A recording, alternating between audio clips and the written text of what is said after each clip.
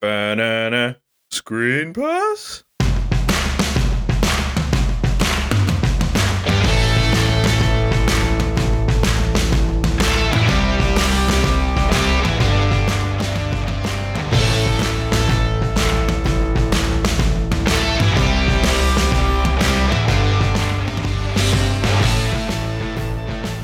Welcome back to Screen Pass, the show about American football and popular culture. I'm Sheehan, and with me as always is my very own Al Borland, Justin Barber. Do you know what time it is? It's time to talk about Tool Time. It is time to talk about Tool Time. I'd suggest that any time we get together might be Tool Time. I think so. I can't believe I'm dubbed Al Borland in this, but I guess I'll take it. I had a sitter who I used to go to after school when I was in elementary school. And she was a grown woman, and her ideal man was Al Borland. And I thought that was the most ridiculous thing. It's like, if you could have any actor in the world, her cream of the crop was Al Borland. I thought that was pretty funny. Wow. Yeah. Did she have daddy issues? I have no idea. I mean, well, she was grown, you know, I mean, she was like, that's what she did for a living. Like she had. Oh, right. And I went there because her son went to my school and I was friends with him. So my mom worked. So after school, I just went over there. She just, she talked about him all sexually. It was quite uncomfortable for a young child, but shout out to. I mean, there's all the tools and the hammering, and you can't look at Al without being turned on. I wonder what you'd make of Ron Swanson, who's sort of, I suppose, an Al Borland, from the Al Borland coaching tree. Right. Yeah, they all graduated the same class. Yeah. I don't know. I have no idea, but I haven't thought about her in a long time until just this well, I'm sure second. she's thought about you. I hope not. On a flight I was on recently, I watched some of The Campaign, the terrible film with Will Ferrell and Zach Galifianakis, and Zach Galifianakis' wife talks about strumming one out to Drew Carey. that's not a million miles away. Apologies to everyone offended by the phrase strumming one out. I'm very sorry. I like it. I think it needs to be more used in culture. Well, we've taken this in a very weird direction very early on. It's been a little while since we recorded, partially because we were too scarred by Varsity Blood, but also partially because we've been off watching people get married. Your sister's wedding sounded nuts. Yes, she ended up getting married in Vegas, which I hear is something people do. Yeah, that's not uncommon. Yeah, weirdos. But she ended up going outside of the town to a ghost town. It was very small, but it was cool. It was really neat. It was an unconventional wedding. I hadn't been to Vegas in a while. Vegas is kind of weird now. I'm a craps guy. I love craps, but it was really hard to get find a good toilet. Decent. It was hard to find a table that wasn't $50 buy-in. And then they've been doing this electronics craps situation, which craps to me is all about the people. You know, I like roll in, and when you get on a roll, you're high-fiving the guy next to you. This was pre-COVID world, but hey, it's all about the craps table. So it was okay. I didn't get to do as much of that as I'd like, but the wedding was really nice. Yep. And congrats to her. Shout out. Yeah, congratulations. Did you have any sort of role within the ceremony? Did you have to make a speech or anything? No, like I said, it was an unconventional wedding. I was the witness, so I was right there. Again, it was a small wedding. That's really cool. You were telling me about it. I was like, it's a badass wedding for sure. Yeah, absolutely. The wedding I went to was somewhat more conventional, as tends to be the case on a rooftop overlooking the beach. The weather held off in Melbourne, which was fantastic. So congratulations to Mr. and Mrs. Shakespeare. He's come up on the show a couple of times in various guises. Do you have any interesting wedding stories, either from this one or past ones that you've been to? So I've definitely got plenty from past. There's been a few family weddings where cousins have got far too drunk and started calling everyone pedophiles. So that was that was a real interesting one. But I would call it a stag do or a bucks party or a bachelor party. They were getting married on a Saturday. We had the bachelor party on a Thursday. And, you know, we're all older than we used to be. We thought we're going to keep a lid on it. Like, we'll probably have some beers, probably be a bit hungover the next day. Went to a golf simulator, had some beers, went to a pub, have some more beers. And me and my mates have always been big fans of karaoke. Like growing up, when we would go out on a Friday night, we'd go to a karaoke bar and get drunk. And like, you know, my best mate and I have been singing I Want It That Way for the best part of 14 years. I didn't know that about you. As a duo. At the end of the night, starting to wind down, I said, well, let's go find somewhere to do some karaoke. And a lot of people started filtering out. Now I got work the next day. Fair enough. So it ended up being me, my best mate, his brother, his dad, a couple of our other mates from school, and the father of the bride. We got to karaoke and we were like, oh, do you want to sing anything? No, I'm good. He's a pretty quiet guy anyway. It transpired that he thought karaoke was code for going to the strippers. And he was very disappointed, I think, that we were actually at karaoke. He thought you were taking him to a strip club. Belting out Bon Jovi instead of getting lappies. So that's funny. Sorry about that. That's good. Yeah, I've been to so many weddings in Humble my brag. life. It's wild. And, you know, I think they've died down as far as the amount. I mean, I feel like there was one year where it was like 4 weddings in a summer and all that. But my first youngest wedding is one of my best mates got married before he was 21. So he dove right in, went all in, but it was a dry wedding. Family is religious. Both of the people getting married are under 21. I was the best man. So I went to the liquor store and I got minis of everything. When I walked up to the guy, I was like, can I get some minis? And he's like, which one? And I was like, all of them. I want all of them. I'll take 3 of all of them. And so at the whole wedding, word got around, like whispers in the back got around. So people kept coming out to my car because they were in my trunk with cups of Coke or cranberry juice. And I'm handing out these things from the trunk of my car. So that was one of my first earlier weddings. One of my most recent weddings outside of this last one was my cousin got married a few years ago in Houston, Texas. And it was a nice wedding. It was an adult wedding, which tend to be a little more different as you get older. So extremely cool, hip venue. She got married in a park. It was really beautiful, very nice. It was a day wedding, so it ended pretty early in the night. And when we got back to the hotel where me and my cousins and most of my family stayed, there was a wedding in the hotel. And we were already dressed up, so we're like, let's crash this wedding. So a good handful of us went in there. And when we crashed hard. We were not inconspicuous at all. We were drinking. We were out on the dance floor. I was dancing with the bride and groom at one point. They were right next to me.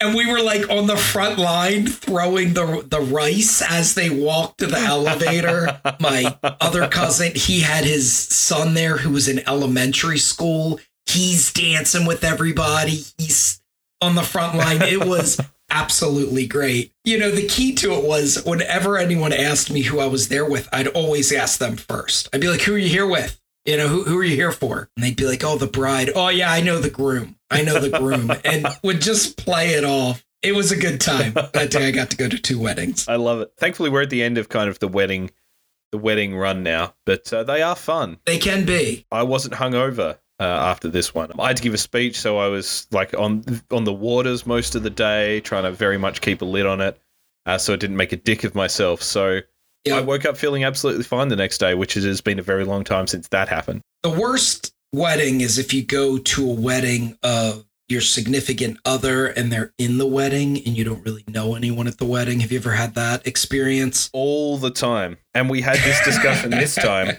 because I was in the wedding, my significant other was not. And I was like, hey, this is every fucking wedding I go to with you. Yeah, that's the worst. But, you know, hey, throw me in a room, give me a couple drinks, I'll be fine. But it is much less fun sitting at a table with a bunch of people you don't know, trying to drum up that whole good time from people you don't know. I've been to weddings where all I've known is the couple. You can either decide to have a bad time or just fucking go all in and be like, I am going to own this dance floor. I am going to get round to everyone. I'm going to talk to everyone and just like absolutely tear it up. And I have much more fun doing that. Yeah, you got to throw off all those chains of nervousness and all that. I mean, a good time is what you make it. Get in there, guys. And of course, Thanksgiving is a wedding in and of itself. This is our Thanksgiving episode, a wedding of the Pilgrims and Native Americans, as is my understanding of the holiday. Yep. At Plymouth Rock, presented the Plymouth Rock from one party to the other. And then everyone ate a bunch of turkey and listened to John Madden. So I'm a big fan of Thanksgiving when I've been. I am looking forward to going out for Thanksgiving this year. Your favourite holiday, no question. It's up there. It is up there. I like Thanksgiving. I mean, it's family gets together. It's surrounded by food and saying what you're thankful for, and you watch football. So I eat a lot, watch football. Most of the time, fall asleep on the couch at some point. What's not to like? You know, I have holidays that I like a little bit more. 4th of July, we always have a big party with my family. That's always a fun one. But Thanksgiving is definitely on the top of the list. Yeah, I mean, it's a great holiday built around eating. Fun fact, in Turkey, they call turkeys the American bird. Fun fact, Benjamin Franklin wanted the turkey to be America's national bird. I like it. I think that's much better than the eagle. Imagine going to watch the Philadelphia Turkeys play. Yeah. That's their chant. Gobble, turkeys, gobble. Impromptu, I could have teed you up for this, and it's not like every other podcast who does this time of year is not doing this. On the clock, what are you drafting as your Thanksgiving sides? Without a doubt, stuffing. Stuffing is delicious. We never make enough. And then there's different levels of stuffing, too. Depends on who makes it. Some people think this is gross, but oyster stuffing, if done right, is delicious. But there's different levels of stuffing. So, do you like a moist stuffing? I do. Yeah, I like it. I don't like a dry stuff. So that's not what I hear. You know, no one likes a dry stuffing. This is going down the wrong road. Outside of that, I don't know. Everything else seems to be pretty good. Love mashed potatoes and stuff. It's all the carby ones are really great. How about you? I fucking love pumpkin pie. Oh, yeah. Love a good mac and cheese. I think the gulf in class between a real good mac and cheese and ordinary mac and cheese is very great, though. I think turkey is underrated if it's cooked well. I love a turkey. But on stuffing, last time I went to the States for Thanksgiving, someone made Reuben stuffing. So not only was stuffing, it had like salt beef and sauerkraut and Thousand Island or Russian dressing, whatever you want to call it. So good. It sounds good. It sounds really. I'm a fan of sauerkraut. You know, I mean, with stuff. I also enjoy a pumpkin roll. It's got like a cream cheese style filler, and it's like a pumpkin sweetbread, and it's wrapped. Like a swirl? Like a swirl, like a spiral. I like it. The cream cheese element is very thick. It's delicious. Very good. I will keep an eye out next time I am back. Well, the Taylor family of home improvement fame, there's none of that there for them.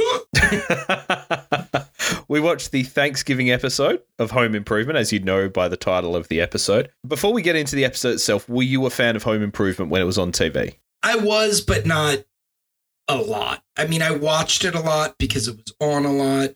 I mean, there was a lot of shows that just kind of ran during that time. Home Improvement was one of them. The Cosby Show was always on. Stuff like that just was always on TV. So I did end up watching it a lot. How about you? I definitely remember it being on. I remember the theme song, obviously, the grunting. But you're right, it was kind of just there. A bit like Third Rock from the Sun. That was always on. I think because they were on the same channel, they might have been on back-to-back in Australia. I think that's maybe why they're entwined in my mind. I definitely watched it, but I couldn't remember any episodes other than the build-up to them showing Wilson's face for the first time. Yep, and that was in finale. Yeah, that might be why I remember it. Yeah, with Wilson, what was kind of cool that the show did, you never saw his face in the show. And they got really creative with that because it started with him just being the neighbor side of the fence. So you never saw the bottom half of his face. You just see his eyes on the top of his head. But as the show progressed, they started doing funny little commentaries where he would like hold a ham and you'd see from the perspective of his yard, but still cover his face.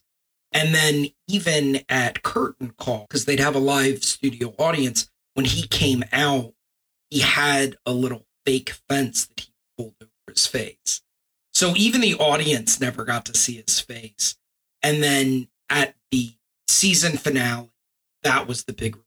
They brought him out. He had an uncovered face and even touched his lower jaw. Yeah, I mean, we'll circle back to this, but on Last Man Standing, Tim Allen's show subsequent to Home Improvement, I think it might have even been the last episode of that or towards the end, there was sort of a Home Improvement reunion where Tim Taylor showed up to talk to, I don't know, Tim Last Man Standing, whatever his character in that's called, and there's a bit where Last Man Standing is Last Man standing behind part of a fence, and he can just see like the nose and the eyes. And Tim says, "Thanks. I only feel comfortable opening up to the top half of a man's face." Nice. Always find it easier to open up the top half of another man's face. Let's stick with Wilson here, one of the great unseen characters. I feel like there was a lot of that in the 90s, but I think maybe that's just because I think of like Norm's wife in Cheers, or Maris Crane in Frasier. But it's a big thing, you had Charlie in Charlie's Angels, and then even in like The Big Bang Theory, you had Howard's mother. Do you have any favorite unseen characters? Yeah, definitely. There was a lot of wives, I think, through the 80s. Oh, yeah. That were mentioned a lot, but then never shown. Like, when you mentioned that, I was thinking Norm from Cheers. He always talked about Vera, his wife. You never saw her. Columbo. I don't know if anyone watches Columbo, but that show was great. He always talked about Mrs. Columbo, but you never saw her. Mrs. Columbo thinks I need to quit smoking.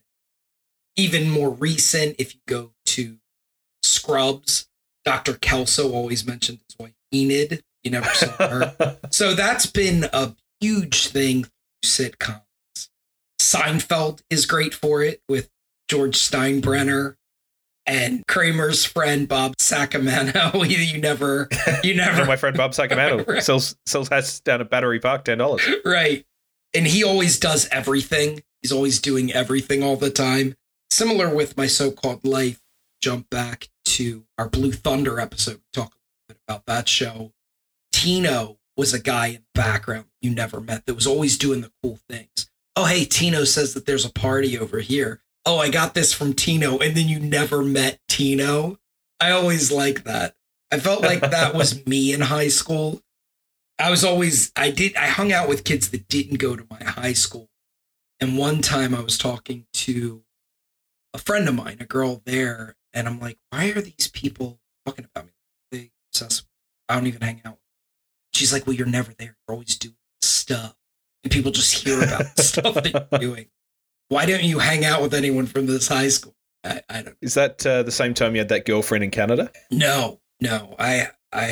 She still writes me. She's a model and a nuclear physicist. I am sure she is. Yeah, I love Kramer's friends, Lopez, Jay Riemenschneider, who eats horse all the time. But yeah, Bob Sacamano and Jerry's cousin Jeffrey as well, who works for the Parks Department, who Uncle Leo is super proud of. Yeah, that's right. Favorite animal's the leopard. You're Jeffrey's favorite animal? The leopard. Why is that? He likes the spots. My favorite would be, as a South Park fan, you never see Kenny's face. So he's a little different in the sense that you actually do see him, like Wilson, but you just never see his face. Bit of a 7 degrees for you. Our old mate, whose name escapes me, from Gus, Barney Fife, on the Andy Griffith Show, according to this Wikipedia page I'm looking at. Juanita Beasley, for whom Barney Fife occasionally expresses affection, is unseen, but often referenced and telephoned by the love-struck Fife. Choose Reno going, oh, I've got a horse on my football team. So I guess that goes in line with all these unseen wives that we have in shows, which I never really even realized was a thing until we did this podcast. Definitely think it happens, I think, a lot in English shows. Yeah, I don't know if you've ever seen Minder, it's terrible, but the guy always referred to his wife as indoors. As in like, oh, go on, speak to her indoors. Yeah, I haven't seen. It's not worth looking at. Oh, there is one more. There is one more. This is a 7 degree separation show. The ugly naked guy from Friends. Oh, yeah. Yeah, you never actually see him. I think at one point you see his back. 7 degrees of separation. We did a podcast on Friends. Go back, check it out. It was our last Thanksgiving episode. That's right. I've got some theories about Wilson here and maybe why people didn't see his face. And because he was sort of the counterpoint to Tim Taylor, like Tim Taylor very much a man's man with his grunting and his power tools. Wilson, very much like a polymath, very esoteric, reads the newspaper like a fucking nerd. a genius who lived a different life and sort of existed on different planes. So these are all courtesy of Ranker. So we're not going to delve too deeply into them, but there are a couple. The first one I've got here, Wilson is God. And I'll read directly here. Is it possible the friendly, wisdom-dispensing neighbor from Home Improvement is God? A home improvement analysis podcast, Gruntwork, presents solid evidence to back up this theory. Besides Wilson's obvious wisdom and seemingly endless knowledge, both of which are commonly associated with gods, there's biblical evidence. Exodus 33:20 states, "But you may not look directly at my face, for no one may see me and live." This would explain why no one ever sees Wilson's entire face. An interesting theory. In one episode, Wilson seems to give life to some wooden ducks he has carved. In another, he appears at 2 places at once. What's more, Tim heading out to confess his problem to a semi-anonymous entity behind a fence is eerily similar to the Catholic tradition of confession. Do you find that... I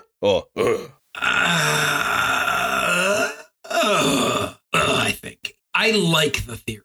I never thought of Wilson as God, and I think it's a little bit of a stretch for the show. I know we're probably going to get into some of these theories.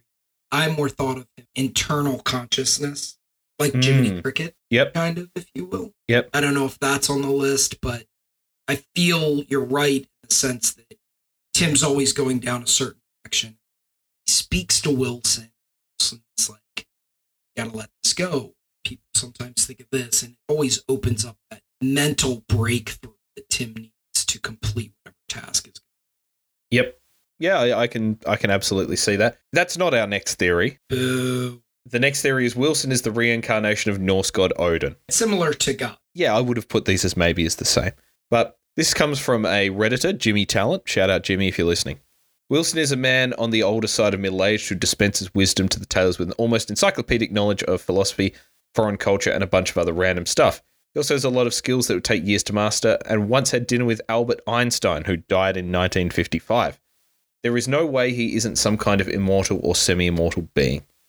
Odin is a Norse god who puts a lot of importance on things like knowledge, wisdom, and poetry, which could maybe be expanded as art in general. He would also visit the realm of humans disguised as an old wanderer. So my theory is that Odin was reincarnated, went back to wandering the earth in disguise, then after a while he falls in love with a mortal woman. The episode where Wilson is planning to move to South America, you find out he was married but his wife died. When she dies, he gets depressed and loses interest in pretty much everything and settles down in Detroit. After a while, he meets Tim, a man completely devoid of wisdom but constantly in need of it. And in helping Tim with his problems, Odin finds a new, renewed purpose. So we say,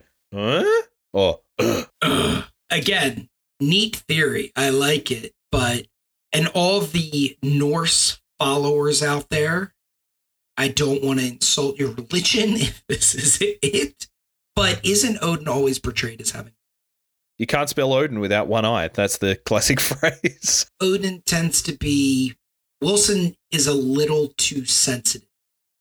I think Odin is very hard, more of a violent figure. So I don't buy it as much. I prefer the previous theory. He could have just been any deity, frankly. He could have been Zeus, He could have been Jupiter, he could have been Wilson from Home Improvement. The third one we have here, Wilson is a reincarnation. This is a good one. And in fact, a 7 degrees of separation, tying back to our book episode.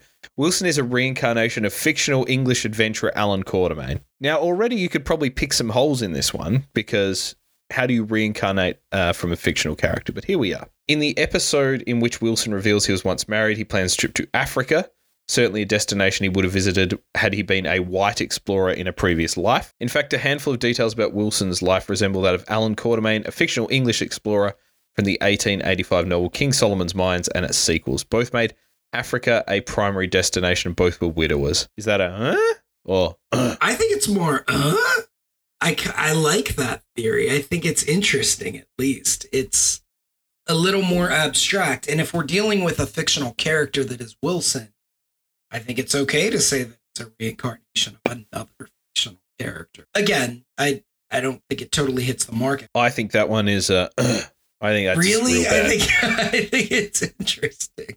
The last one we have here on this list is Wilson fathered a serial killer. So our friends over at Gruntwork point out that in season one's Baby It's Cold Outside, as the Taylors look for a romantic Valentine's Day getaway, Wilson suggests Crystal Lake. Those not in the know, Crystal Lake is the campground where Jason Voorhees of Friday the 13th series drowned, and later goes on a number of rampages. When the Taylors inevitably check out Crystal Lake on Valentine's Day, which happens to fall on a Friday that year, Friday the 14th, Tim runs into Wilson, who says he visits the camp every Valentine's Day. Jason's father is barely addressed in the Friday the 13th series. He appears in deleted material from Friday the 13th Part 5, Jason Lives, which is included in the novelization of the film, and is briefly mentioned in Jason Goes to Hell the final Friday. His name is Elias Voorhees, and virtually nothing is known about him. It's not out of the realm of possibility that Wilson had a sweetheart at Crystal Lake, knocked her up, and goes back there every Valentine's Day to reminisce on his past love. Jason and Wilson both keep their faces covered, are extremely isolated, both very tall, love using tools in their work. Maybe Pamela Voorhees, Jason's mum, lied to him, and his real dad is Wilson W. Wilson Jr. I'm all in. I like that all one. in. Yeah. I like that one. Again, it jumps back to the previous one. I like the idea of a mythological character being another mythological character's father. Practicality, I don't think that they wrote it like that, but I like it. I think that's fantastic as well. There are other theories that he's in witness protection, but I think we can safely say that Wilson is Jason Voorhees' father. Yep. To put a bow on this Wilson conversation, I think it is worth noting that, because he's kind of a mysterious figure throughout the show, his name is Wilson Jr., claims to be related to the Wilsons of the Beach Boys. Brian Wilson? Yeah, Brian Wilson, the one that got Sharon Tate murdered. Blind and weird, just like Brian Wilson Jr. did. In this episode, we find out more about the Wilson family, sort of off the cuff. We meet his cousin, I think it's his cousin, his niece Willow, who I think was a recurring character later in the show. But he mentions other members of the Wilson family, Uncle Wilbert, Aunt Wilhelmina, Cousin Wilford, Grandpa Willard, Grandma Wilma, and Bob. On Wilson Jr. At our house here, we have a sort of a split backyard divided by a fence. And I was talking to my neighbor over the fence, and I just sort of off the cuff said, I feel a bit like Wilson leaning over the fence to talk to you like this. And he sort of just looked at me. He didn't know what you were referencing. Nah, he's a weird dude, to be honest. Shout out. Wilson might be the character that people remember. He wasn't the breakout star of the show. You could say Pamela Anderson, who was the first Tool-Time girl Lisa, after 2 years left for Baywatch. Yeah, bigger, brighter Tommy Leah pastures. Yeah, absolutely. She definitely became the biggest star. Yeah, I forgot that she was the first Tool-Time girl, but good for her. Really skyrocketed her career. Yep. It's definitely the second most popular piece of media she's ever done to launch her career to a new level. The other breakout star, I think, was JTT, Jonathan Taylor Thomas, who played Randy Taylor, the youngest Taylor son, or the youngest Taylor brother. Obviously the voice of young Simba after getting the role in this. Left the show in weird circumstances. I think he kind of wanted to go on and study. He ended up studying at Harvard, graduating from Columbia, so lives a pretty quiet life these days. Clearly a pretty clever kid, but he was another one who came back in Last Man Standing. And old Tim Last Man Standing, whatever his character's called, was like, oh, you look really familiar. You're going to want to hope you don't have boys or something like that. Right. Hey, come on in. Everybody, this is my new boss. This is John Baker. Oh, hi, I'm Vanessa. Hi. Hi, Mike Baxter. Hey. Man, you look familiar.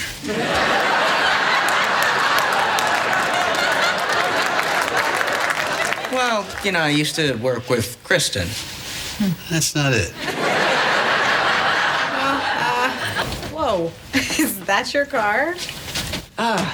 Yeah, I had it souped up a bit. You know, for more power. Oh,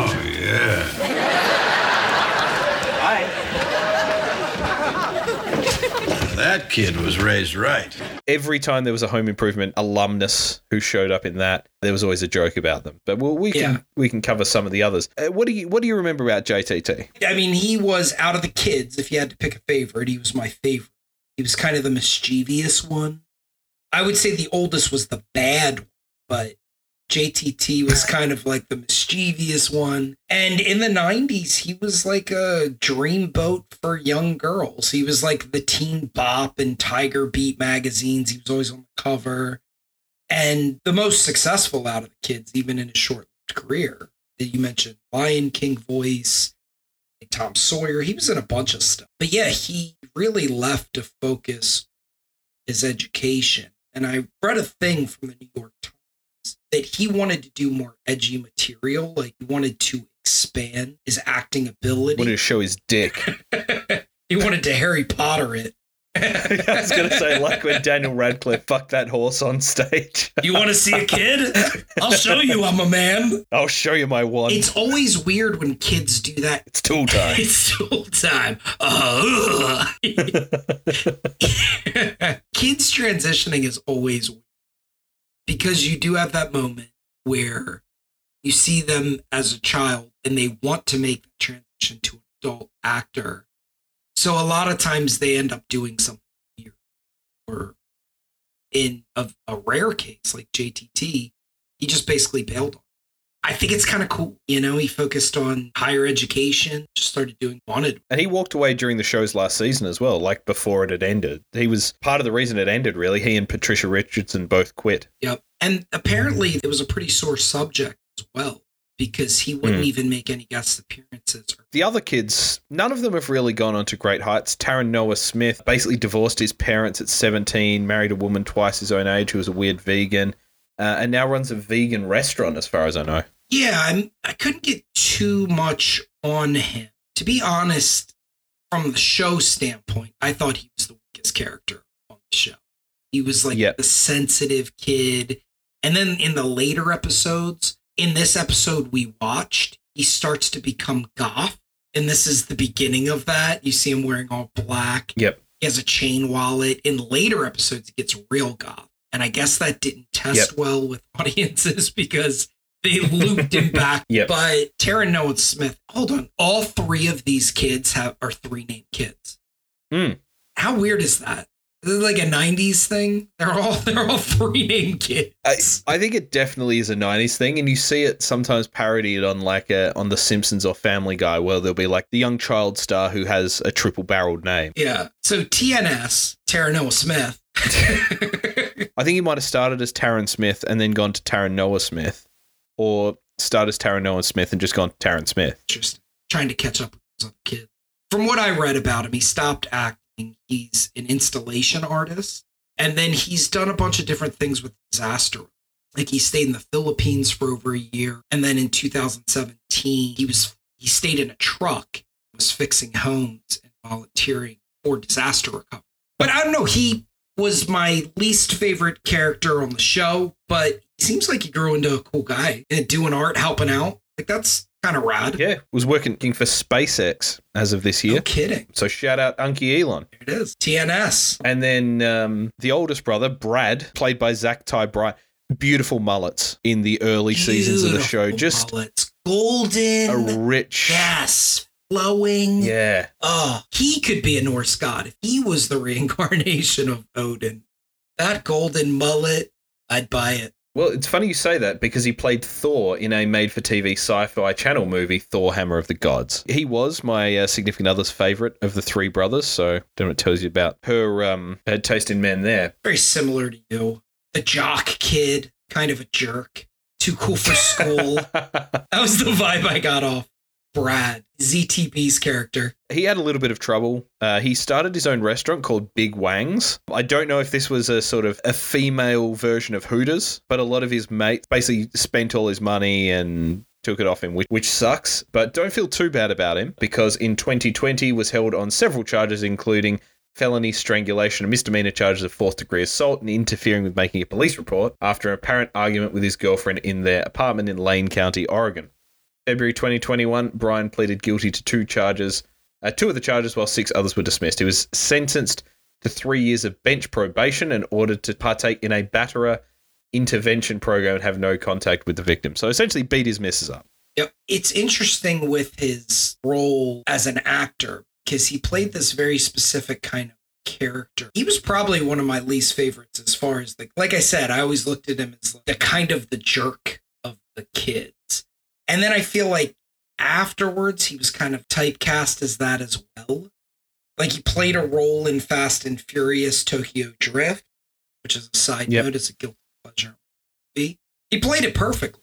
I think he was probably one of the better actors out of the kids. But yeah, his life took a very bad left turn. And he was kind of coming back, doing interviews. And all his interviews, he seemed very friendly, very sociable. But then every time it hit the news, it was like, yikes. Hopefully he gets back to living a healthy life because we want people to get their way back from being pieces of shit. We don't want to... don't double down. We don't want babies crying because they used to be a piece of shit. No, worth noting, and probably from a football perspective, cousin of former NFL quarterback Brady Quinn. No kidding. Who, if memory serves, paid for the Browns and wasn't very good. He did.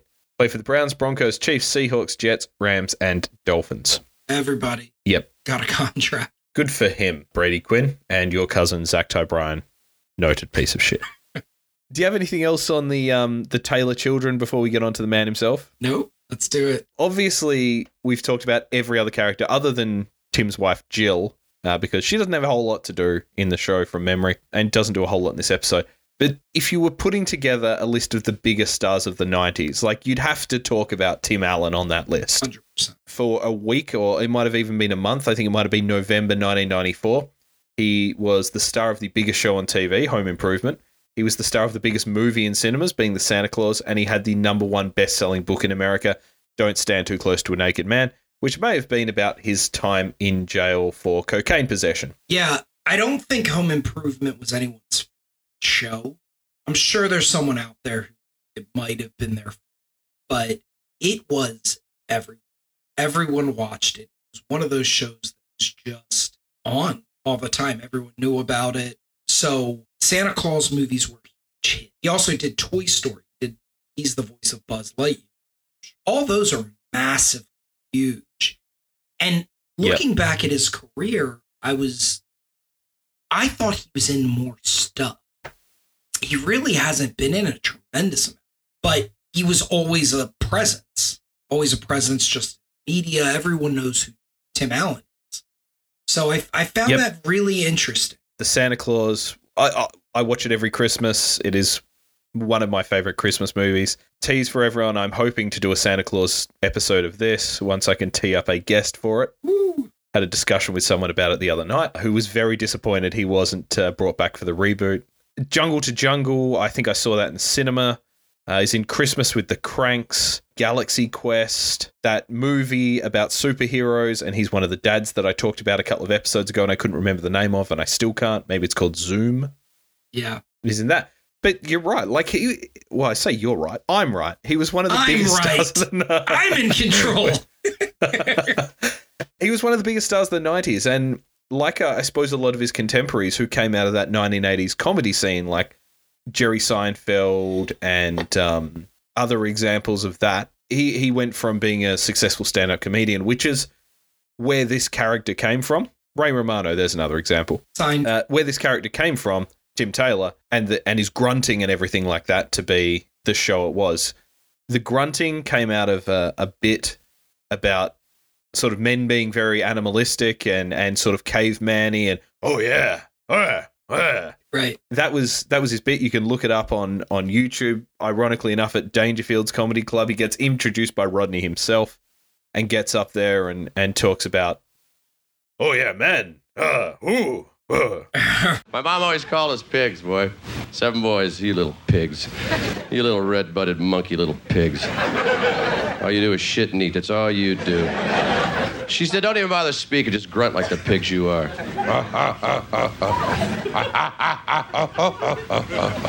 She said, all men need are 3 things. You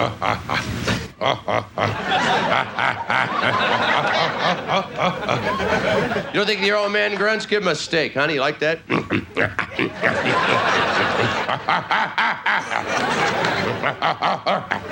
And he sort of does that throughout the show about it's almost like a comment on masculinity, but not quite going the full way to get the bit. Yeah. Because then in Last Man Standing, his whole thing is like, I'm a Republican and everyone hates Republican and Democrats are idiots and nobody respects men anymore. And you're like, cool, here's a show that is a platform for complaining about not having a platform.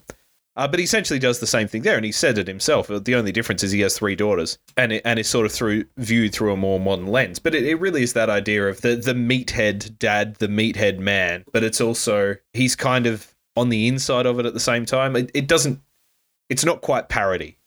Yeah, he runs a show in the show, Inception, called Tool Time.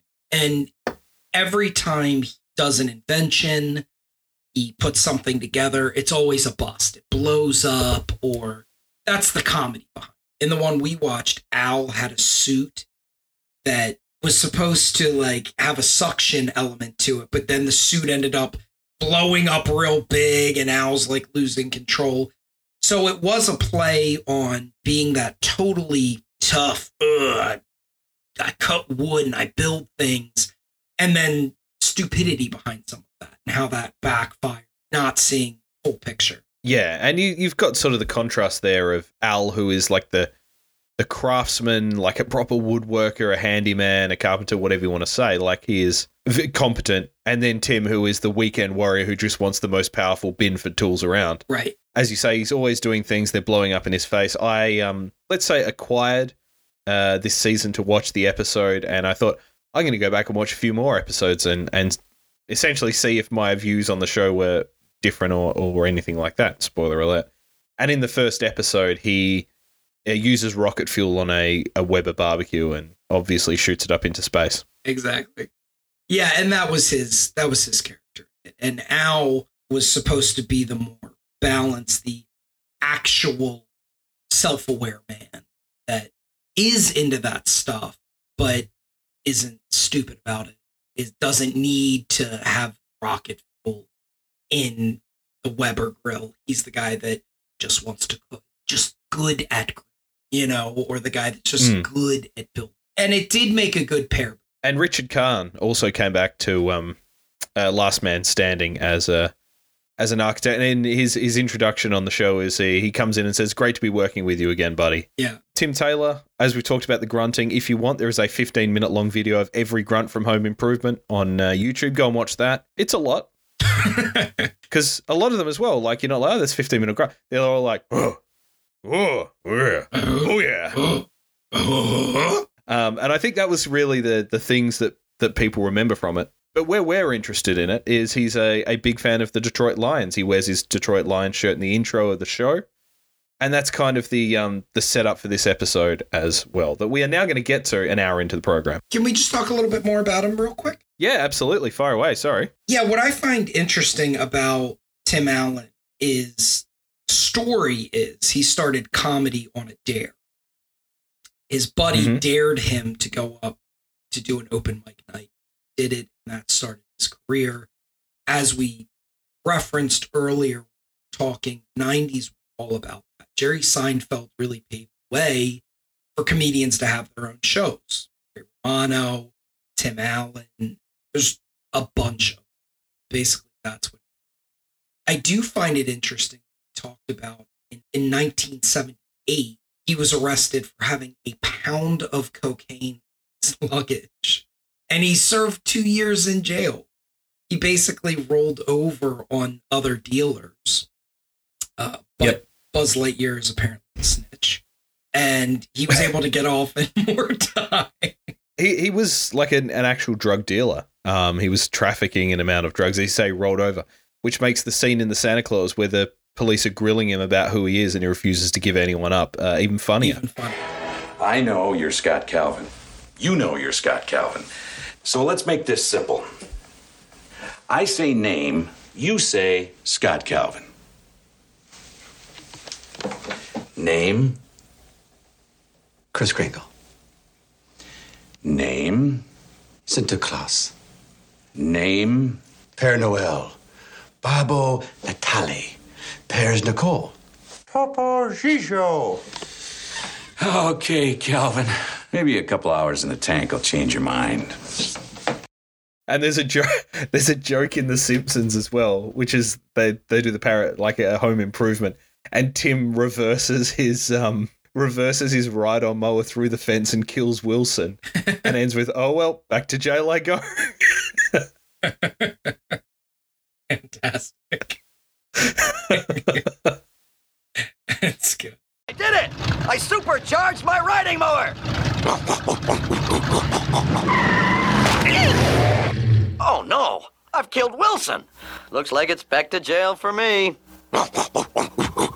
One of the great mugshots, I think, Tim Allen with the moustache, arrested in Kalamazoo, which is a funny place name. Yeah, epic mustache. If you haven't seen it, have a look. Fantastic. Yeah, it is fantastic. So have you got anything else to add about Tim the Toolman Taylor? Tim the Allen Man Allen? No. Tim the Snowman Allen. Nailed it. Right. Cool. Well, let's talk about the actual episode. Yep. It is called Thanksgiving. It is the 9th episode of season 7, the show's penultimate season. First aired almost 25 years ago today. 25th of November, 1997. Rated a 7.7 out of 10 on IMDb. That is the highest rated episode of the season. Directed by Peter Boners. Thought that was quite funny. Boners. That's a Bonerz. It's always funny unless if you're like middle school kid. That's what I was thinking. The episode obviously stars all the big names that we've talked about. Guest stars Tom Poston, Alex Rocco, and of course, the reason why we're doing this episode, it guest stars Rodney Dangerfield. Hey! Oh, are you kidding me? Alex Rocco, another very interesting man, grew up as a member of the White Hill mob in Boston, Whitey Bulger's old gang. He was a member of that. Is it the Winter Hill gang? Sorry. And was in things like The Godfather. Was briefly detained regarding a murder at one point after an alleged personal incident triggered the Boston Irish gang war in the 60s. Decided to straighten his life out and relocated to Hollywood to become an actor. So wild. What a story. They're the stories that you never really... These older character actors... where it'll be like, this guy was an actual gangster, right, or this guy was a war hero or something like that you just don't really come across so much anymore. So that's Alex Rocco, and we've talked about Rodney. The brief synopsis, Tim is invited to bring his family and spend Thanksgiving in a luxury suite at the Lions' traditional holiday football game. The episode opens, as always, with Tool Time, the show within a show, and a demonstration going awry. They're trying to barbecue a cognac-dipped turkey, and of course, it goes up in flames as Al Borland says, turn the butterball into a fireball. And this is part of their salute to a man's Thanksgiving, which I found quite funny, just as an isolated event. Yeah, it was one of the funnier parts of the episode, for sure. I don't know about you, but the outfit that Al Borland is wearing, he's sort of wearing this coverall. It's doing him no favors. He looks like a big fat roly-poly man. And like, awful. Al's a husky man. Yep. Thick fella. Yeah. He is, but he just looks like a fucking blob in this suit. And it all becomes apparent, as you say, it's a vacuum suit and he inflates. Right. And I thought the same thing when I first saw him. I'm like, what's going on with that? Yeah, it's like, I don't remember him being so fat. It had to probably do with the effects that they were. As always, the demonstration goes awry. I thought it was quite funny where they're doing the salute to the man's Thanksgiving, and Tim said the first thing we need to be thankful for is women, and gives Heidi, I think is the Tool Time girl, a big hug, and there's like, now get out of here, this is the man's Thanksgiving order. Right. Rolls into the thing, Al Borland blows up and then drifts off like Aunt Marge in Harry Potter and the Prisoner of Azkaban, and we get the theme song, an absolute banger.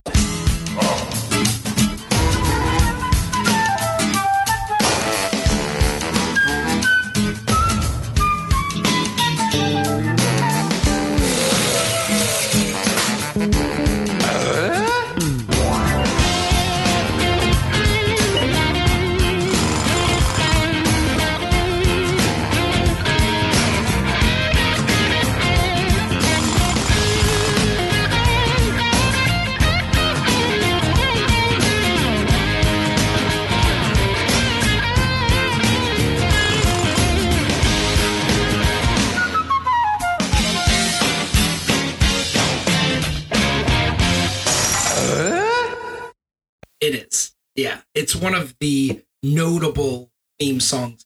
I don't remember anything about the series, honestly. And like we talk about The Simpsons, I could go on all day about this happened here, this happened. Same with when we did Family Guy. Boom, this moment, this moment. I really can't tell you any moments from Home Improvement, but that theme song, I know clear as day.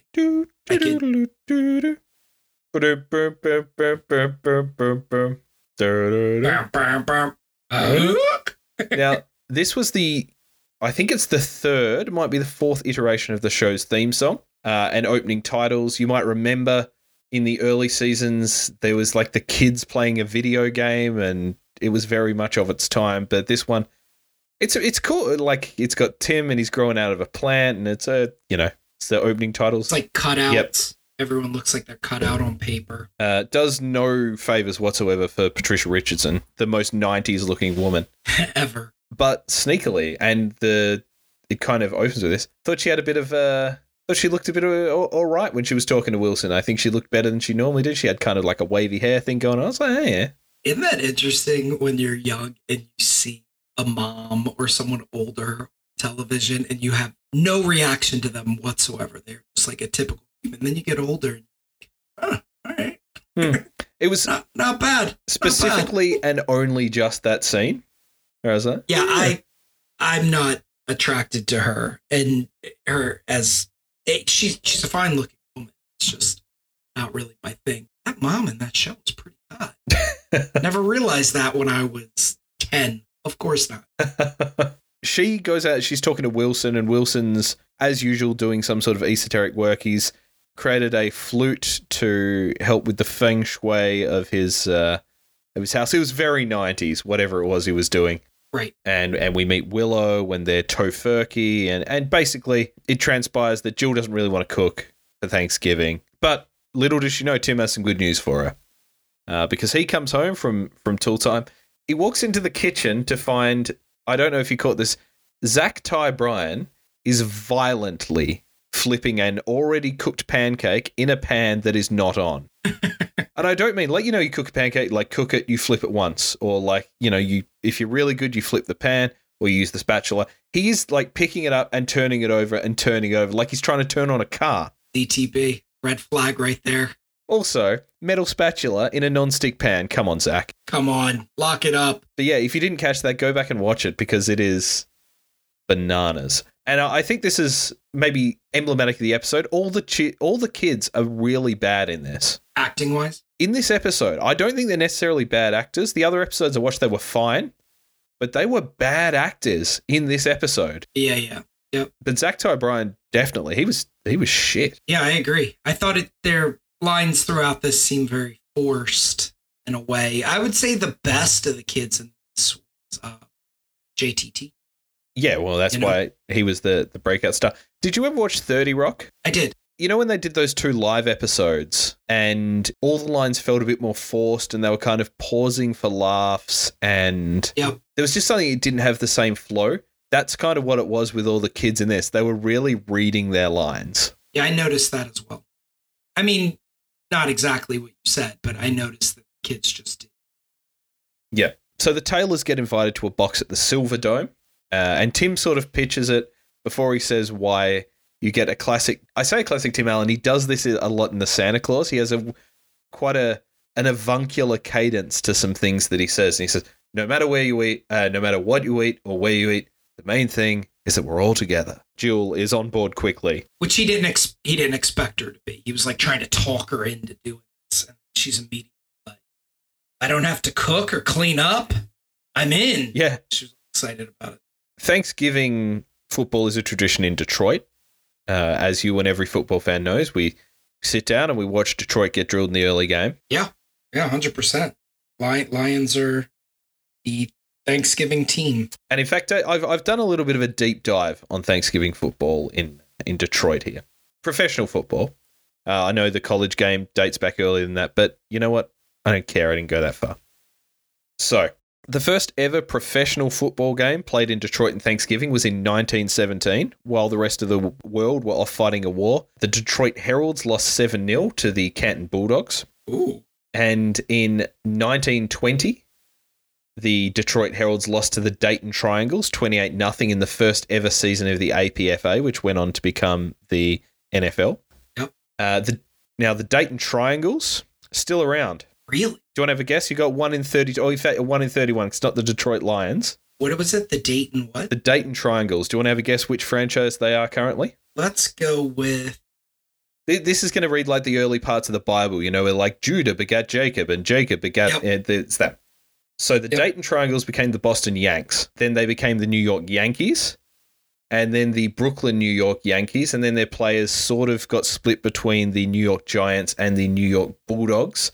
And the New York Bulldogs then renamed themselves to be the New York Yanks. So do you want to have a guess who they might be at this point? The Yankees. Nope.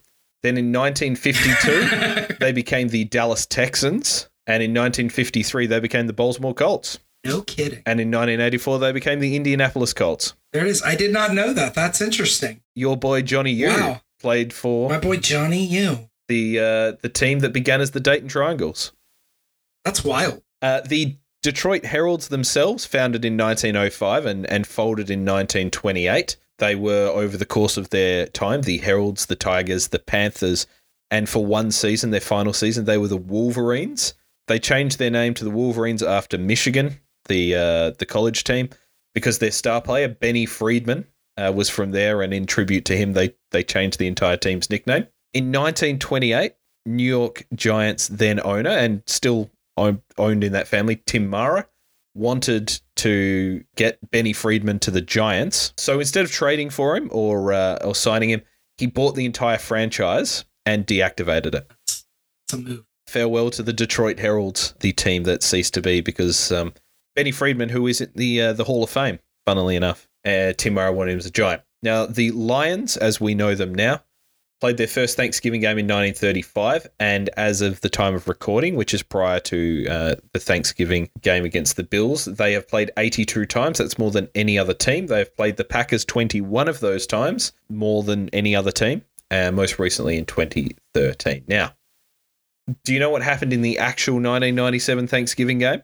I do. Do you want to tell the good people at home? Yeah, so we have a segment that we have as the best football moment. In this episode, there was really only 2 shots of the field, if I can recall. The first shot was pretty early in, probably halfway through the episode, where the Lions were lined up at the 31, 32 yard. They handed it off to their running back, and he got stuffed around the line of scrimmage in this clip. The other clip was when the lights went, which we'll get to. But the irony of this clip is in 1997 Thanksgiving game, Lions played the Bears. Go Bears. Barry Sanders was their running back, the legendary Barry Sanders. He rushed 167 yards in that game, scored 3 touchdowns. He ran all over the Bears. Good perspective of our fans that might not follow stats. Like 100 yards for a running back is a great game. He ran 167, which is amazing. The Lions won that game 55-20. It's one of their best Thanksgiving wins in history. And that year, Sanders ran more than 2,000 yards on that season. Barry Sanders was the MVP that year. Yep. As you say, they won 55-20. I had a look at the box score because I thought, well, we'll see if there's anything interesting here, and there was. So the Bears were up 14-0 after 5 minutes. Interesting. And in the subsequent 55 minutes of football, the Lions dropped 55 points to 6 on them. Down their groove, and it was running. And in fact, the Bears led 20-17 at halftime. It's a wild comeback. Not the same old Lions, but definitely the same old Bears. Now, unsurprisingly, Barry Sanders got a turkey leg from John Madden for his performance in that game. So did Luther Ellis, who had 2 fumble recoveries, and Johnny Morton, a wide receiver who had over 100 yards and a touchdown. So I think it's really cool that the NFL are honoring, I suppose, John Madden with the John Madden Thanksgiving games, I think from this year onwards, and the John Madden Award for the best player in each of the games. So I think that's really cool. I do too. And well-deserved. He is absolutely cornerstone football culture. if we're still here in a year's time, maybe we'll do John Madden as our Thanksgiving episode next year. So stick around for that. There's another funny moment in this where it's funny in retrospect. There's a joke that happens when the game first starts. They're sitting in the box and Tim says, "The Lions won." And his wife's like, "They haven't even started yet." It's like, "No, they won the coin toss." And that was like the joke.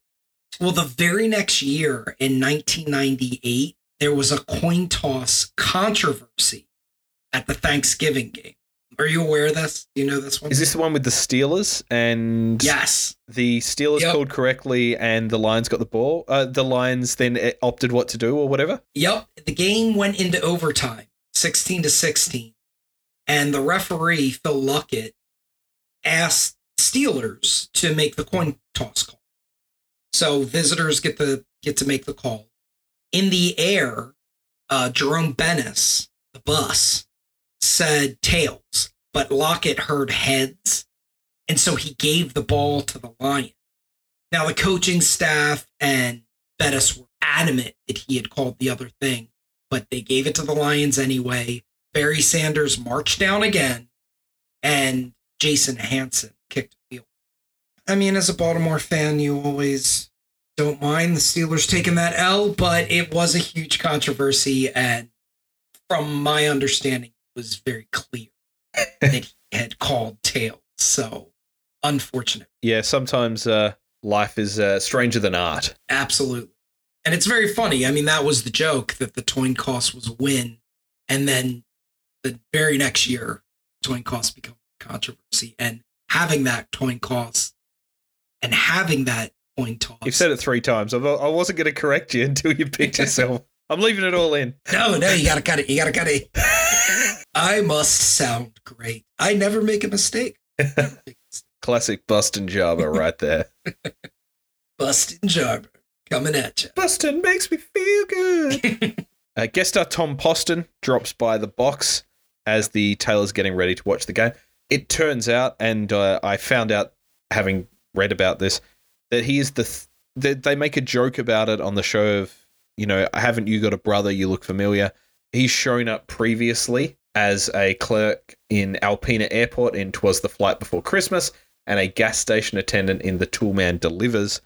So they're the Ed triplets. I think they're called Fred, Ned, and I don't know, Jed, Ted, something like that. So this is the third and final of the Ed brothers, I suppose, that lands on the show. I like that idea that they reuse this character and then they make the joke like, instead of him being the same guy, it's like, do you have a brother? And then he's like, yeah. And all his brothers are him. It was funny. It's good. Yeah, it was. The Taylors are also joined in the box by a TV producer by the name of Irv Schmeiman, who is just a name-dropping bore. Slightly anti-Semitic parody, I thought, but what are you going to do? I also thought for a sec it was Mad Dog Russo when he first came on screen. I was like, okay, makes sense. Yeah. Like, I don't know how that lines up timeline-wise, but, you know, an older, very tanned man with a very distinctive voice. But Zach Ty Bryan and Taron Noah Smith are very excited because 2 of his good-looking assistants are with him as well. That's a nice-looking turkey. Some of the jokes that we got. So Tim gets taken on a tour down to the bowels of the stadium by this Ned, Jed, Fred fellow. And Jill and the kids get their ears chewed off by Schmeiman. They're getting more and more bored by his stories of like, they're like these old theater Hollywood type stories of, I said to the man, you gotta call it a life of a salesman. Like that sort of. Right. My lights went out and Tina Turner was in the kitchen and she got all upset and he kept just dropping names. Yep. People famous at the time. I think it was something like, if you want people to laugh, you gotta make the nun fly. Yeah. So Tim goes down on a tour of the stadium. He's getting super excited. He asks if there's a button to make all 2,000 toilets flush at the same time. And predictably, it all goes awry because, well, they put Tim up on the Jumbotron. I don't know if you noticed, he waves in a real funny way. He waves like this, which is going to be great for an audio meeting for all of you. It's very odd. It is very much a dad wave. His perspective's all weird. He's very, very close. It wasn't a typical Jumbotron look. No, but he's trying to They like show him on the screen and they're like, oh, up in the box. Oh my God, Dad's on TV. Cuts to him and he's holding up like a handwritten sign that says tool time, like 1 p.m. weekdays or whatever it is.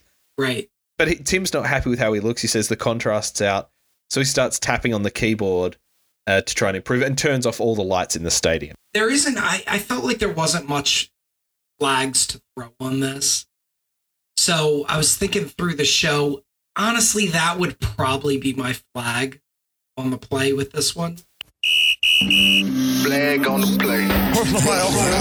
69. He was giving him the business. Flag on the play. Hold up. He's typing in a keyboard to adjust the contrast, which is kind of weird. And then somehow with typing on the keyboard, he blows out the console. Like there's like a little explosion console. All the lights go off. It's not a big deal, but that's just not the way that works. Like there's no way typing in a keyboard is going to blow up the console. It was just such a weird way to get where they wanted the storyline to go. Like he didn't spill water on it. He didn't like kick out something. It was like typing in a keyboard, which just shows that they have no idea how even 90s technology worked. And then to get it back, which we'll get into, but he basically like bangs on it and everything goes back, which is funny for his character, right? The guy that just bangs on the TV to get it working. You know, the guy that's supposed to be a tool guy bangs on it to fix it. That part I don't mind, but it was just kind of a weird way to get where they wanted to go. I did quite like when he suggests that, you know, I rerouted the power around the restrictor or something like that and plugged it straight in. And the guy's like, won't that blow up the mainframe? Something like, yeah, from memory it did. yeah, I like. Do you have any thoughts on blacked out games in the NFL? Any memorable ones? Yeah. The big one that happened a few Super Bowls ago.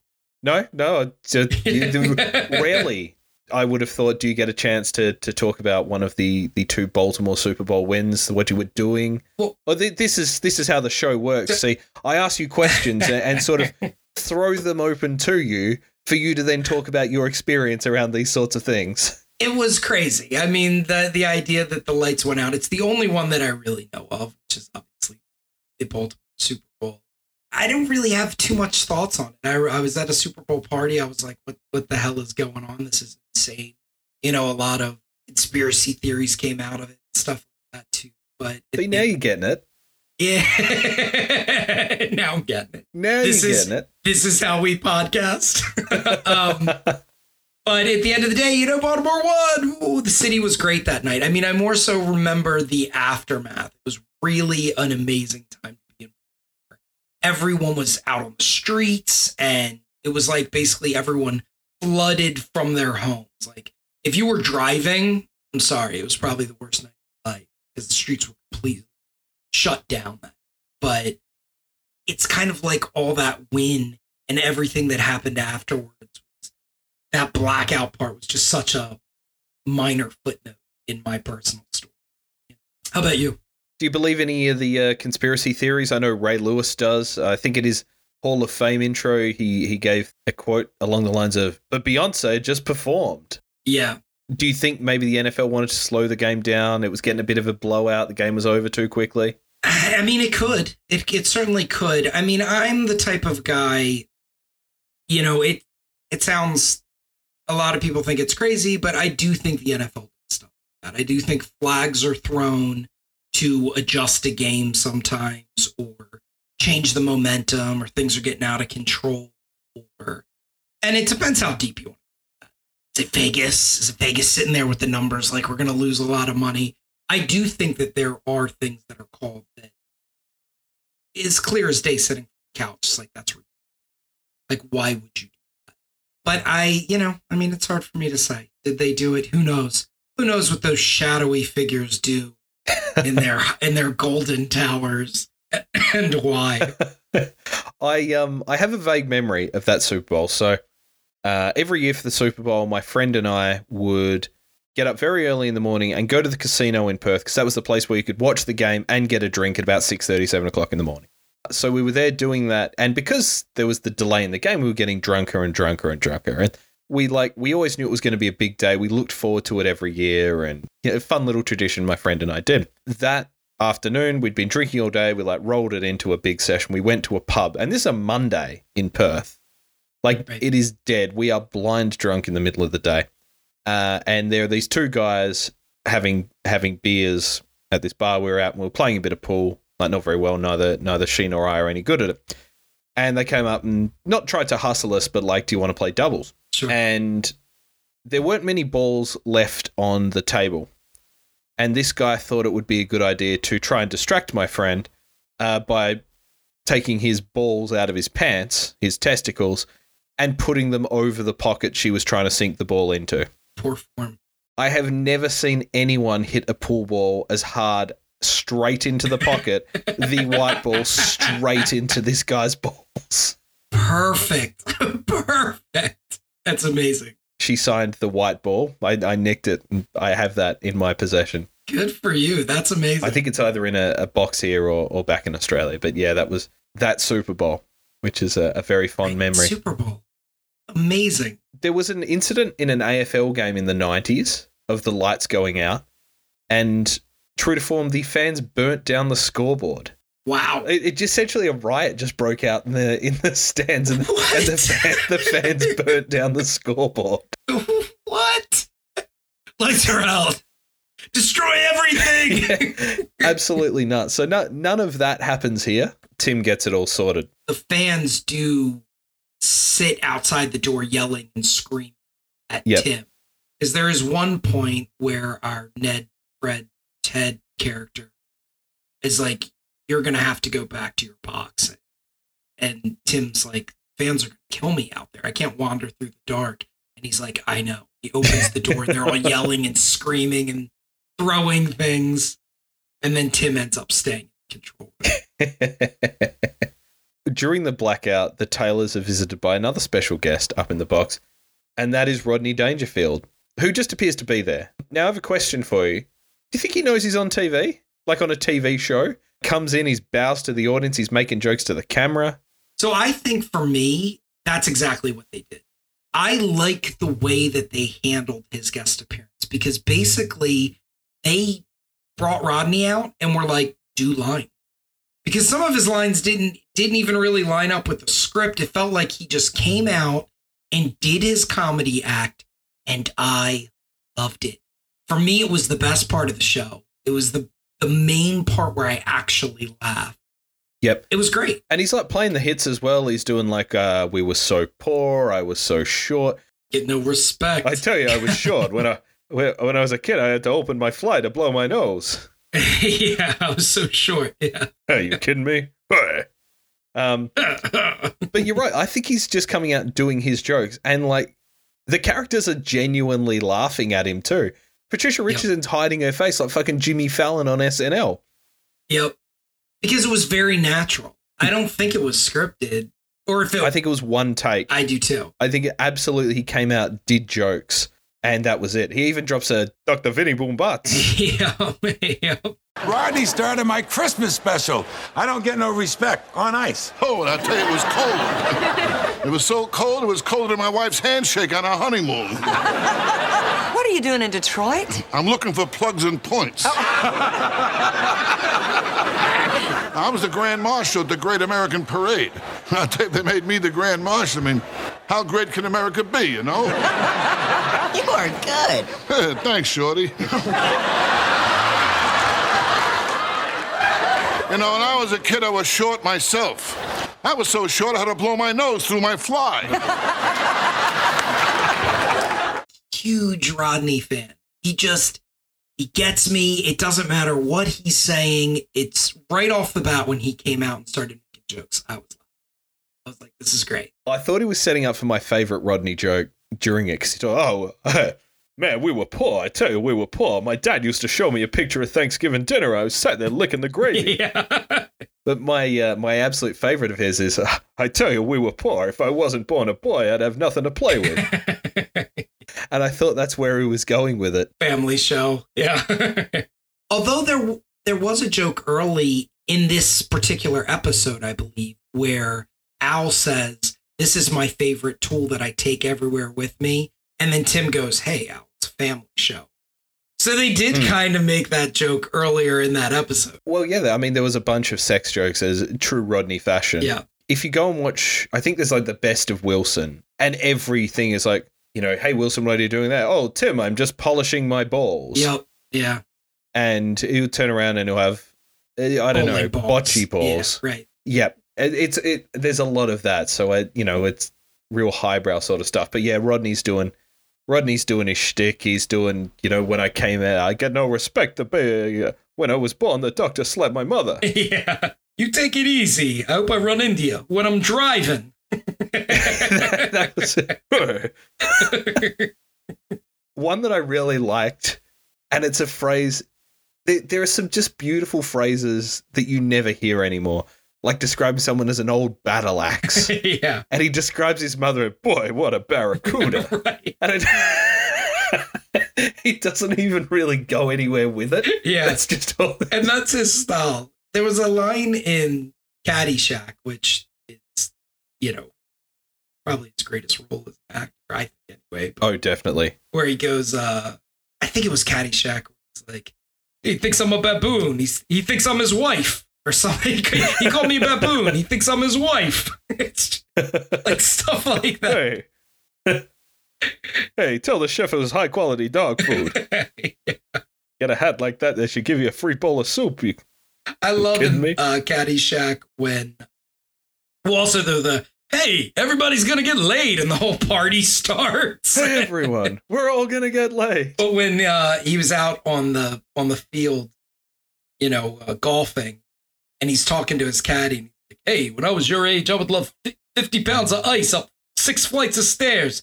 And the kid just goes, 3 flights of stairs. Yeah, so what? And then he goes, so what? Let's dance. And then he turns on Any Way You Want It by Journey and just starts dancing on the golf field. I love that scene. Let's dance any way you want it. I would love to just reach back and find it easily, but I know it's buried somewhere in there.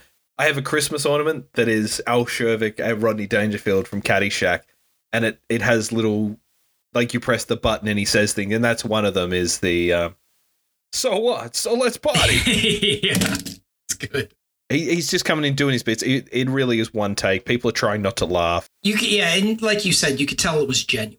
Like the kids were genuinely laughing. Like everyone was just kind of doing exactly what you would do if Rodney Dangerfield walked into your party. They all were just looking at him and waiting for him to speak. And then they throw out little clearly T-ball setups for him. And then he would do the joke.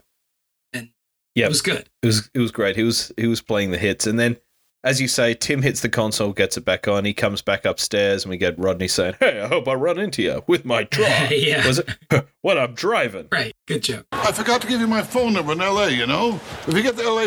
bring the whole family. We'll have a barbecue, okay? Thanks, Rodney. And you'll meet my doctor, Dr. Vinny Boombach. In fact, I saw him last week. I asked him if my heart was strong enough for sex. He told me not if I join in. And you take it easy. I hope I run into you when I'm driving. And the episode ends back at Tool Time with Tim and Al and Rodney Dangerfield dressed like Donald Trump is in like a black suit with a long red tie. It's like, who's copying who here? And Rodney is the guest star on Tool Time. And Tim's trying to tee him up. And he's just giving him nothing, and I really enjoy it. It's like, yeah. So speaking of husky, Rodney, you were husky as a kid. It's like, hey, it's none of your business. Yeah, I'm here to help out with a project. Speaking of the projects, you were poor. What did you tell us about? It's none of your business. Yeah. At one point, he says something about being annoyed, and he's what's the line? Oh, your wife's pretty annoying. He's like, hey, not as annoying as you. Right. Which was his only joke. It was pretty good. Great to have you on the show, Mr. Dangerfield. Pleasure to be here, okay? What are we working on today, boys? Well, we're going to refinish this frame for a husky picture that Al's got. Now, speaking of husky, I understand you were kind of husky kid. How husky were you? Hey, I'm not here to do jokes. I'm here to help Al with a project. Well, speaking of projects, I hear that you were pretty poor living the project. How poor were you? None of your business. Hey, what kind of wood are we using in this frame? Huh? We'll be using distressed maple. Wait a minute, speaking of distressed, I understand your wife is kind of annoying. How annoying is she, Rodney? Not as annoying as you. So that's the end of the episode. That's it. Yep. Where are you putting the episode on the draft scale, and where are you putting Home Improvement on the draft scale? If I'm being honest, I didn't find this episode that funny in general. So from start to finish, the episode as a whole, I didn't find it funny. Really, what saved it for me was Rod. When he came in, I legitimately laughed. I laughed out loud.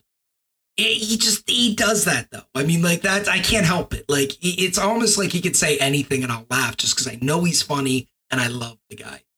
He's a funny looking guy. He sells his jokes. He's got a funny voice. His delivery is on point. And he was like telling the same jokes for 30 years and they were always funny. And that's respectable. Yep. He got respect. So I guess with him, I could probably throw a filter on this episode because that parts that he were in were so good. So I think I could probably give the show a 6th round pick. I kind of struggle between 6th and 7th. I think Home Improvement to me in general is a 7th round. I think it gets drafted because of its big impact. It was a highly beloved show.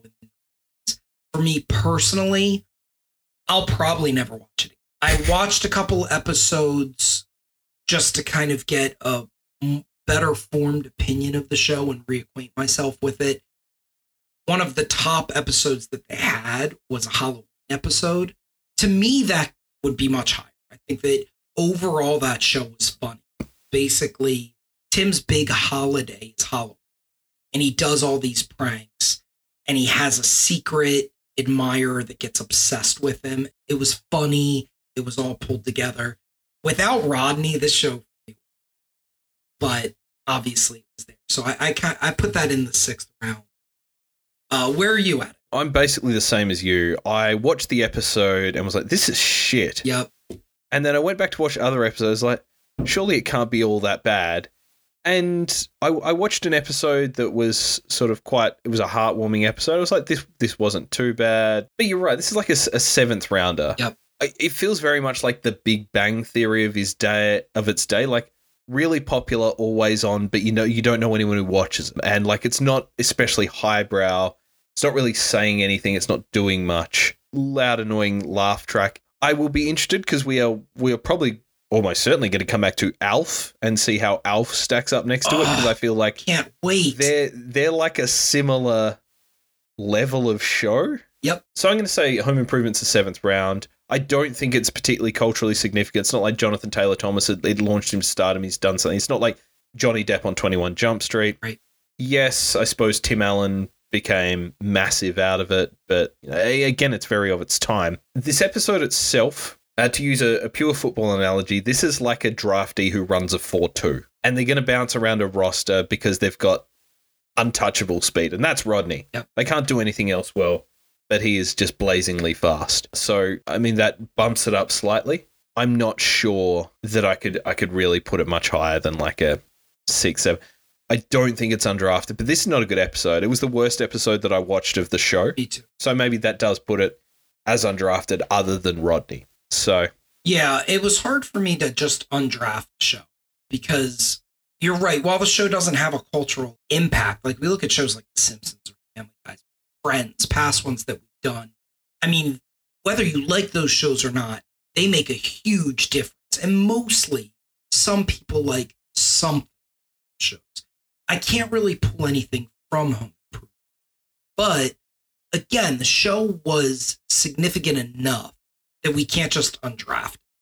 And this episode was not very funny. I mean, we mentioned the moments, and I think really outside of that, there was nothing that made us laugh at all. But Rodney being in there probably bumps it up from its normal standard humor. Like, it's that one spike that you'll remember from this episode that makes it higher elevated than it probably should have. That's really how I view Home Improvement. Yep, that's fair. Now, I do want to add, before we wrap up, a potentially interesting 6-7 degrees of separation. Now, Binford Tools is the sponsor of the show and a made-up brand. There is an episode of Batman the Animated Series where the Joker uses a Binford brand tool. Oh, that's awesome. Binford also appeals in Toy Story.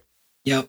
So now, if you're looking for some more modern tool time, Tim Allen and Richard Karn, a.k.a. Al Borland, have a show out, Assembly Required. So basically, it's kind of like they do a real tool time, which I think the idea is pretty neat. I watched one. It's not really my type of show, but essentially it's tool time, but a competition. They get two guys that build stuff, guys, gals, whoever. And the one I watched, they had a leaf blower, and they're like, only use the leaf blower during one season.